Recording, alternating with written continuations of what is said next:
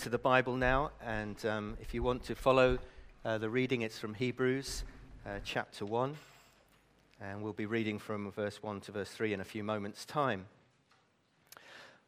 Last week, Edward kicked us off on a new series in the book of Hebrews in the New Testament, and if you've not listened to it, I would encourage you to listen to it on SoundCloud. It was a fantastic overview and introduction, and today we're going to dive into this letter.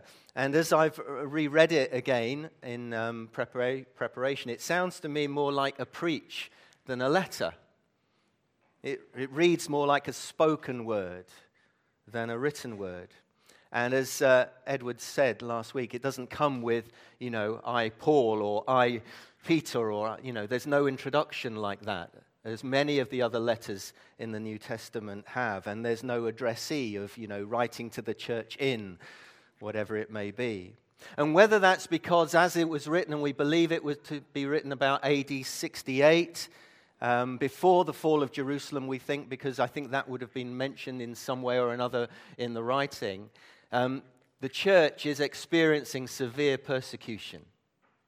And whether the writer just said, well, it's better to be anonymous at this moment or not, we don't know. We don't know who the writer is. It's sometimes been called the fifth gospel, but it's definitely written to a church that was under pressure and under persecution. Many have lost property, some had been imprisoned, some had been killed. Leaders of the early church like Paul and Peter had been executed. James had been executed. There was persecution from Rome, from the empire. There was persecution from Jerusalem, from the Jewish authorities as well. So the church is really under pressure. And there may have been those within the church asking the question, is it worth it? They were tired as well and weary. Persecution wearies the church. It's heavy. So the writer to the Hebrews, as he preaches this message in written word, says, and he dives straight in, yes, it is. It is worth it, because he is worth it. He is worth everything. How do we strengthen persecuted believers? Well, the writer returns to it again and again in this message, is look up and see Jesus. Because the tactic of the enemy in persecution, or even in the stuff we go through in life, his tactic is you take your eyes off Jesus, because when you do, you focus on the waves or the wind or the turbulence or everything that is going on other than Jesus. And that's when we begin to feel helpless. That's when we begin to feel abandoned. And that's the enemy tactic. So he dives straight in and he repeats in chapter 12, fix your eyes on Jesus, the pioneer and perfecter of our faith, who for the joy set before him endured the cross, scorning its shame, sat down at the right hand of the throne of God. So I've called this talk, Jesus Is. And I hope I don't just mess it up, because if I've read this passage again and again and again, I told Edward this midweek, I said, it's just such a brilliant passage. I'm likely just to make a mess of it. But I'm going to have a go anyway. But I want to read it to you. It's breathtaking. And bear in mind, this sentence is just one sentence. The writer doesn't take a breath. There's no punctuation. Hebrews 1, verse 1 to 3. In the past, God spoke to our ancestors through the prophets at many times and in various ways, but in these last days he has spoken to us by his Son, whom he appointed heir of all things, and through whom he also made the universe. The Son is the radiance of God's glory and the exact representation of his being, sustaining all things by his powerful word. And after he had provided purification for sins, he sat down at the right hand of the Majesty in heaven. Breathe. It's written in the most exquisite Greek. One sentence. We live in a society that recognizes the necessity of good communication, and so did the writer here. He captures the attention of all his listeners. He knows the situations that he's writing to. He knows the context that he's writing to. And he captures their imagination with one breathtaking sentence. And he contrasts the old communication. So there's a contrast in era, in the past, but in these last days. The recipients to our ancestors, that's why we believe it's written by someone from a Jewish perspective, Jewish ancestry. But now it's written to us. The agents, it came through the prophets. God spoke through the prophets. But now he has spoken by his Son. And he spoke in various ways. But now he has spoken in one way. Jesus, the only way. Do you know as you get older, you get more like your parents? I know it's a bit of a shock to you all. I've started watching Antiques Roadshow.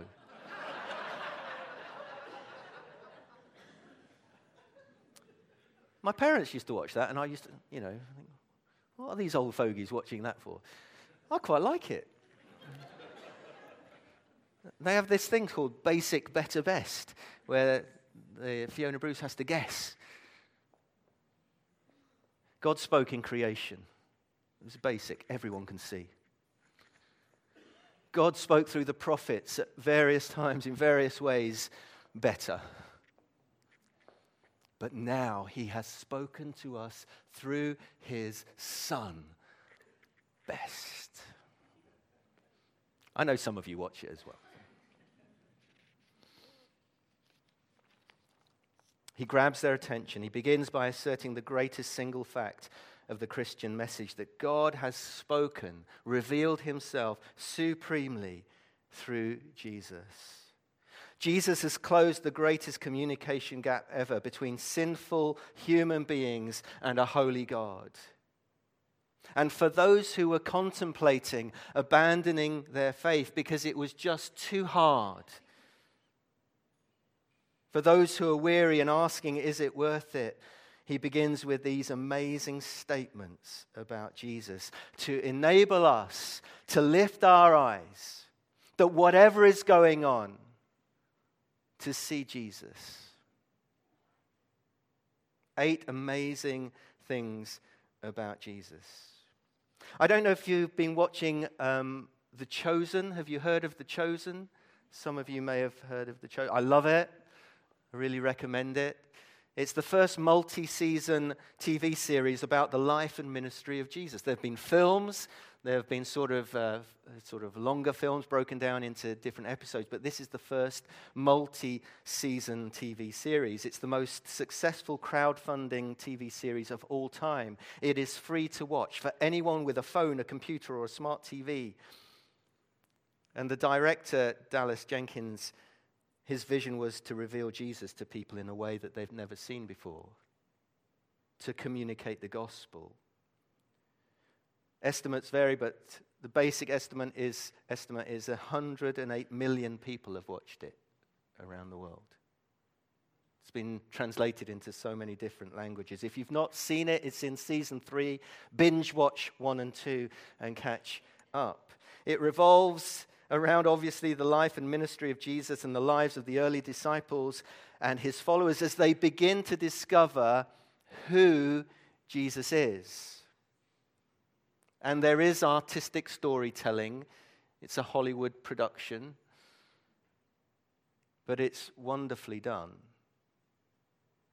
And my favorite scenes are the calling of Peter and the miraculous catch of fish. Jesus meeting the Samaritan woman at the well, so moving that you cry.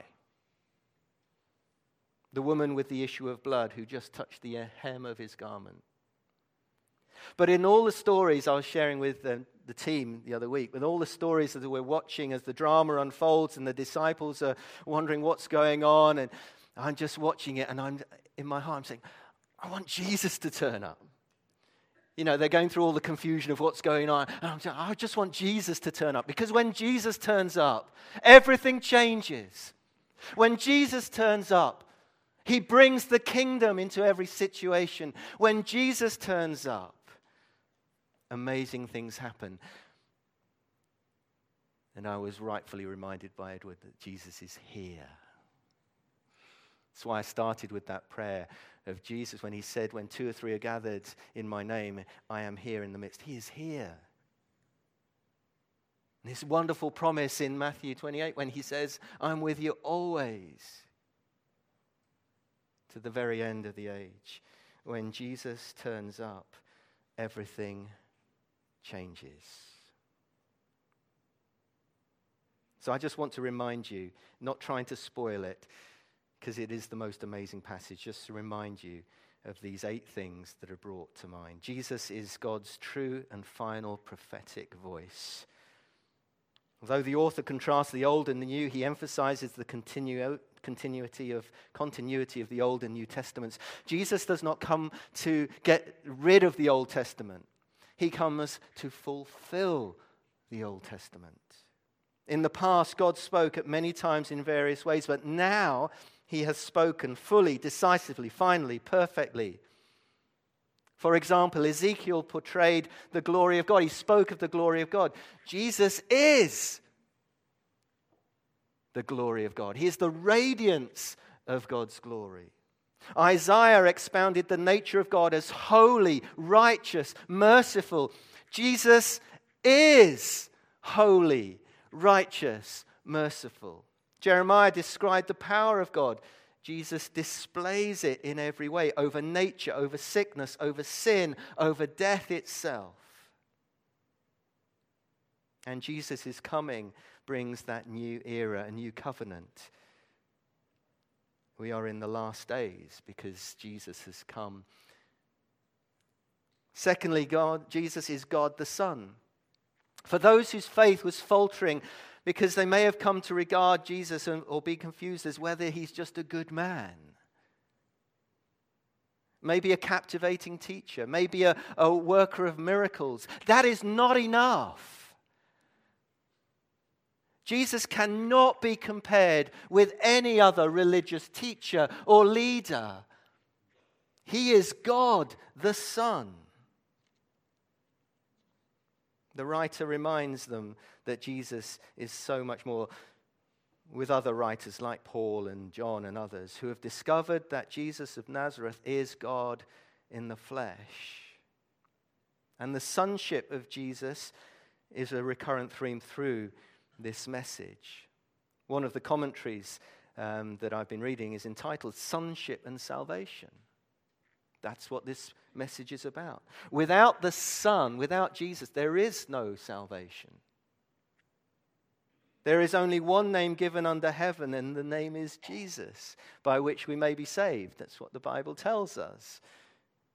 We can't be saved through another name.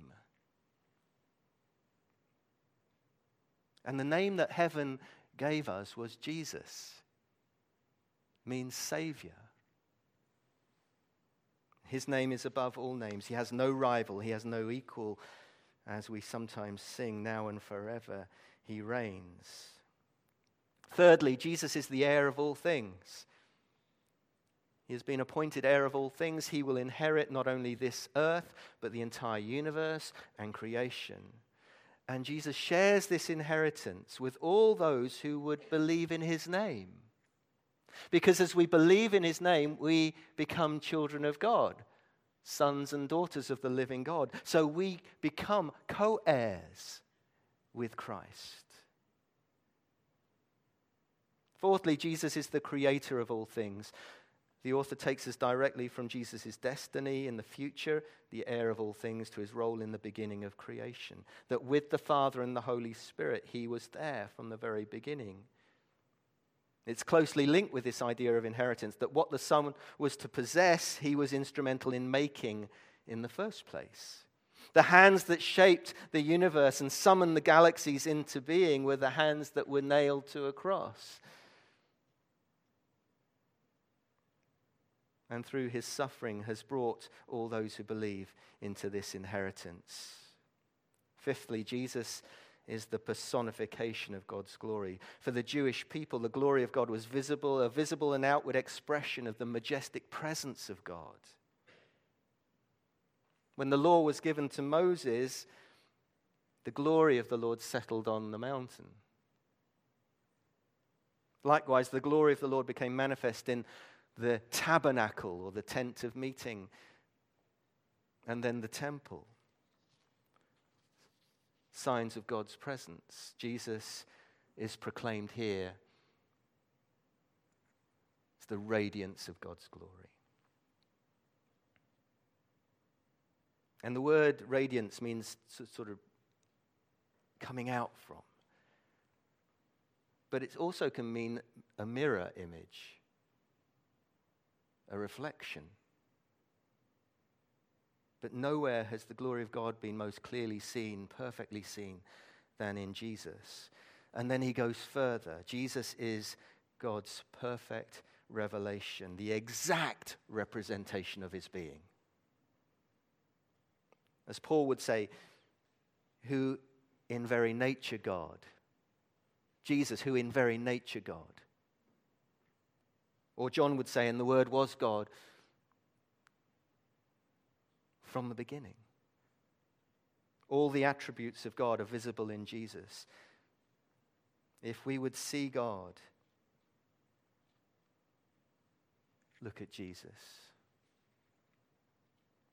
The word nature here in Greek is hypostasis, which means the very essence or very being. Jesus is the very essence and being of God. It's the mystery of the Trinity, isn't it? Father, Son, Holy Spirit. Always a tricky one on Alpha when we haven't got it right in 2,000 years. We haven't sorted it out and say, well, explain the Trinity to me. I think, well, it's been a bit of a tough one. But it's how we encounter God. I didn't believe in God. I'd rejected any notion of God until I met Jesus. And then Jesus introduced me to a heavenly Father who loved me so much that he sent his one and only Son to die for me. And when I met Jesus, he filled me with his Holy Spirit. I believe in Trinity because I met them. It's how we encounter God. 3 in 1, mystery.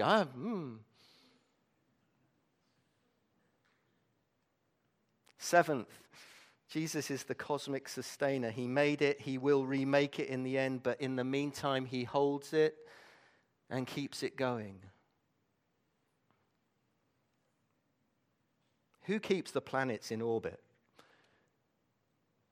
I mean, scientists will spend all their lives wondering about this. And some have come to the conclusion that actually it's Jesus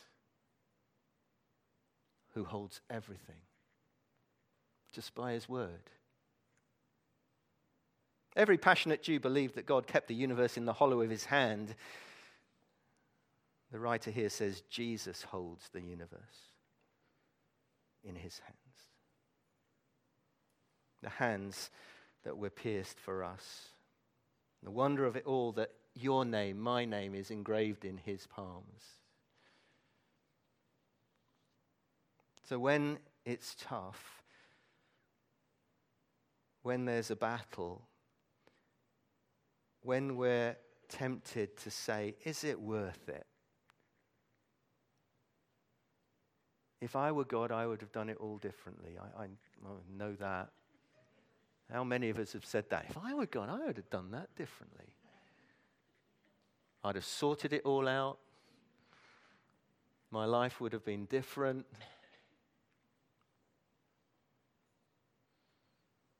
I've just been reading through Job in the Bible in 1 year. Gosh.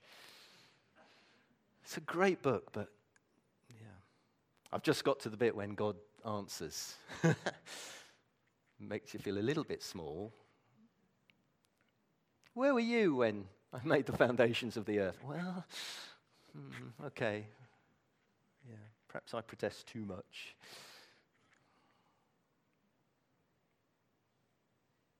That's why the writer says we need a vision of Jesus. That's why when the church comes under pressure, and whatever that pressure may be, whether we're believers in North Korea or Afghanistan or whatever, we are all pursued, we are all persecuted.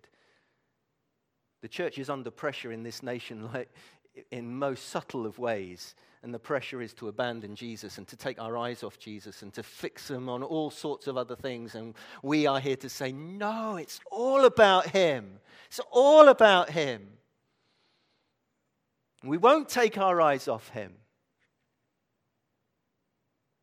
because he is worth it all. If you've ever wondered, is it worth it? Or you're here and you're not yet a believer and you think, is it worth me actually trusting in this Jesus? Who else are you going to trust? And then weigh it up. Who else are you going to trust? What other truth have you heard that is better than the one that God loves you so much that he came for you to rescue you? He has done it all. You don't have to earn it. You just receive his love. Your sins are completely forgiven, washed away. You have an eternity in heaven where it's going to be so brilliant we cannot even begin to imagine what it will be like when Jesus comes again and makes all things new. Tell me if you've got a better offer elsewhere. Oh no, but it's not like that. It's about trust. I can't believe, I can't get over the line. Who doesn't want you over the line?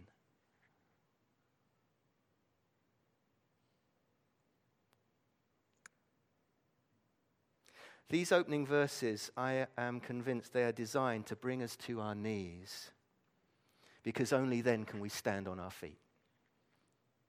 I want to say that again, because when I wrote it down, I thought, and I put a star next to it saying, read again. These opening verses are designed to bring us to our knees in worship, because only then can we stand up on our feet. Because when you've come to that place where you've looked at Jesus, then you can stand up, then you can walk. It's when we don't that we can be blown off course. Finally, Jesus is the Savior of the world, the unique sacrifice. He's the author of redemption. This will become the central theme of this message. Jesus is ceaselessly the radiance of God's glory. He continuously upholds the universe and sustains it. But when he gave himself up on the cross, and he gave himself for the joy set before him, you were the joy. You were the joy set before him. To save you, he went to the cross. That's the joy for Jesus. He shed his blood once for all. At that single moment in time, nothing can take that away. No repetition of that saving act will ever be necessary.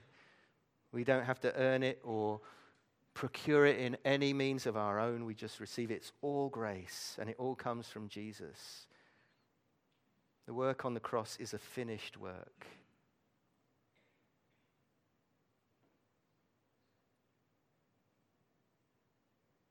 The priests had to keep repeating the sacrifices. Jesus says, it is finished. Once for all. And he sat down. Did you notice that he sat down? It's finished. That one sentence, beginning of Hebrews, kicks us off into this amazing message.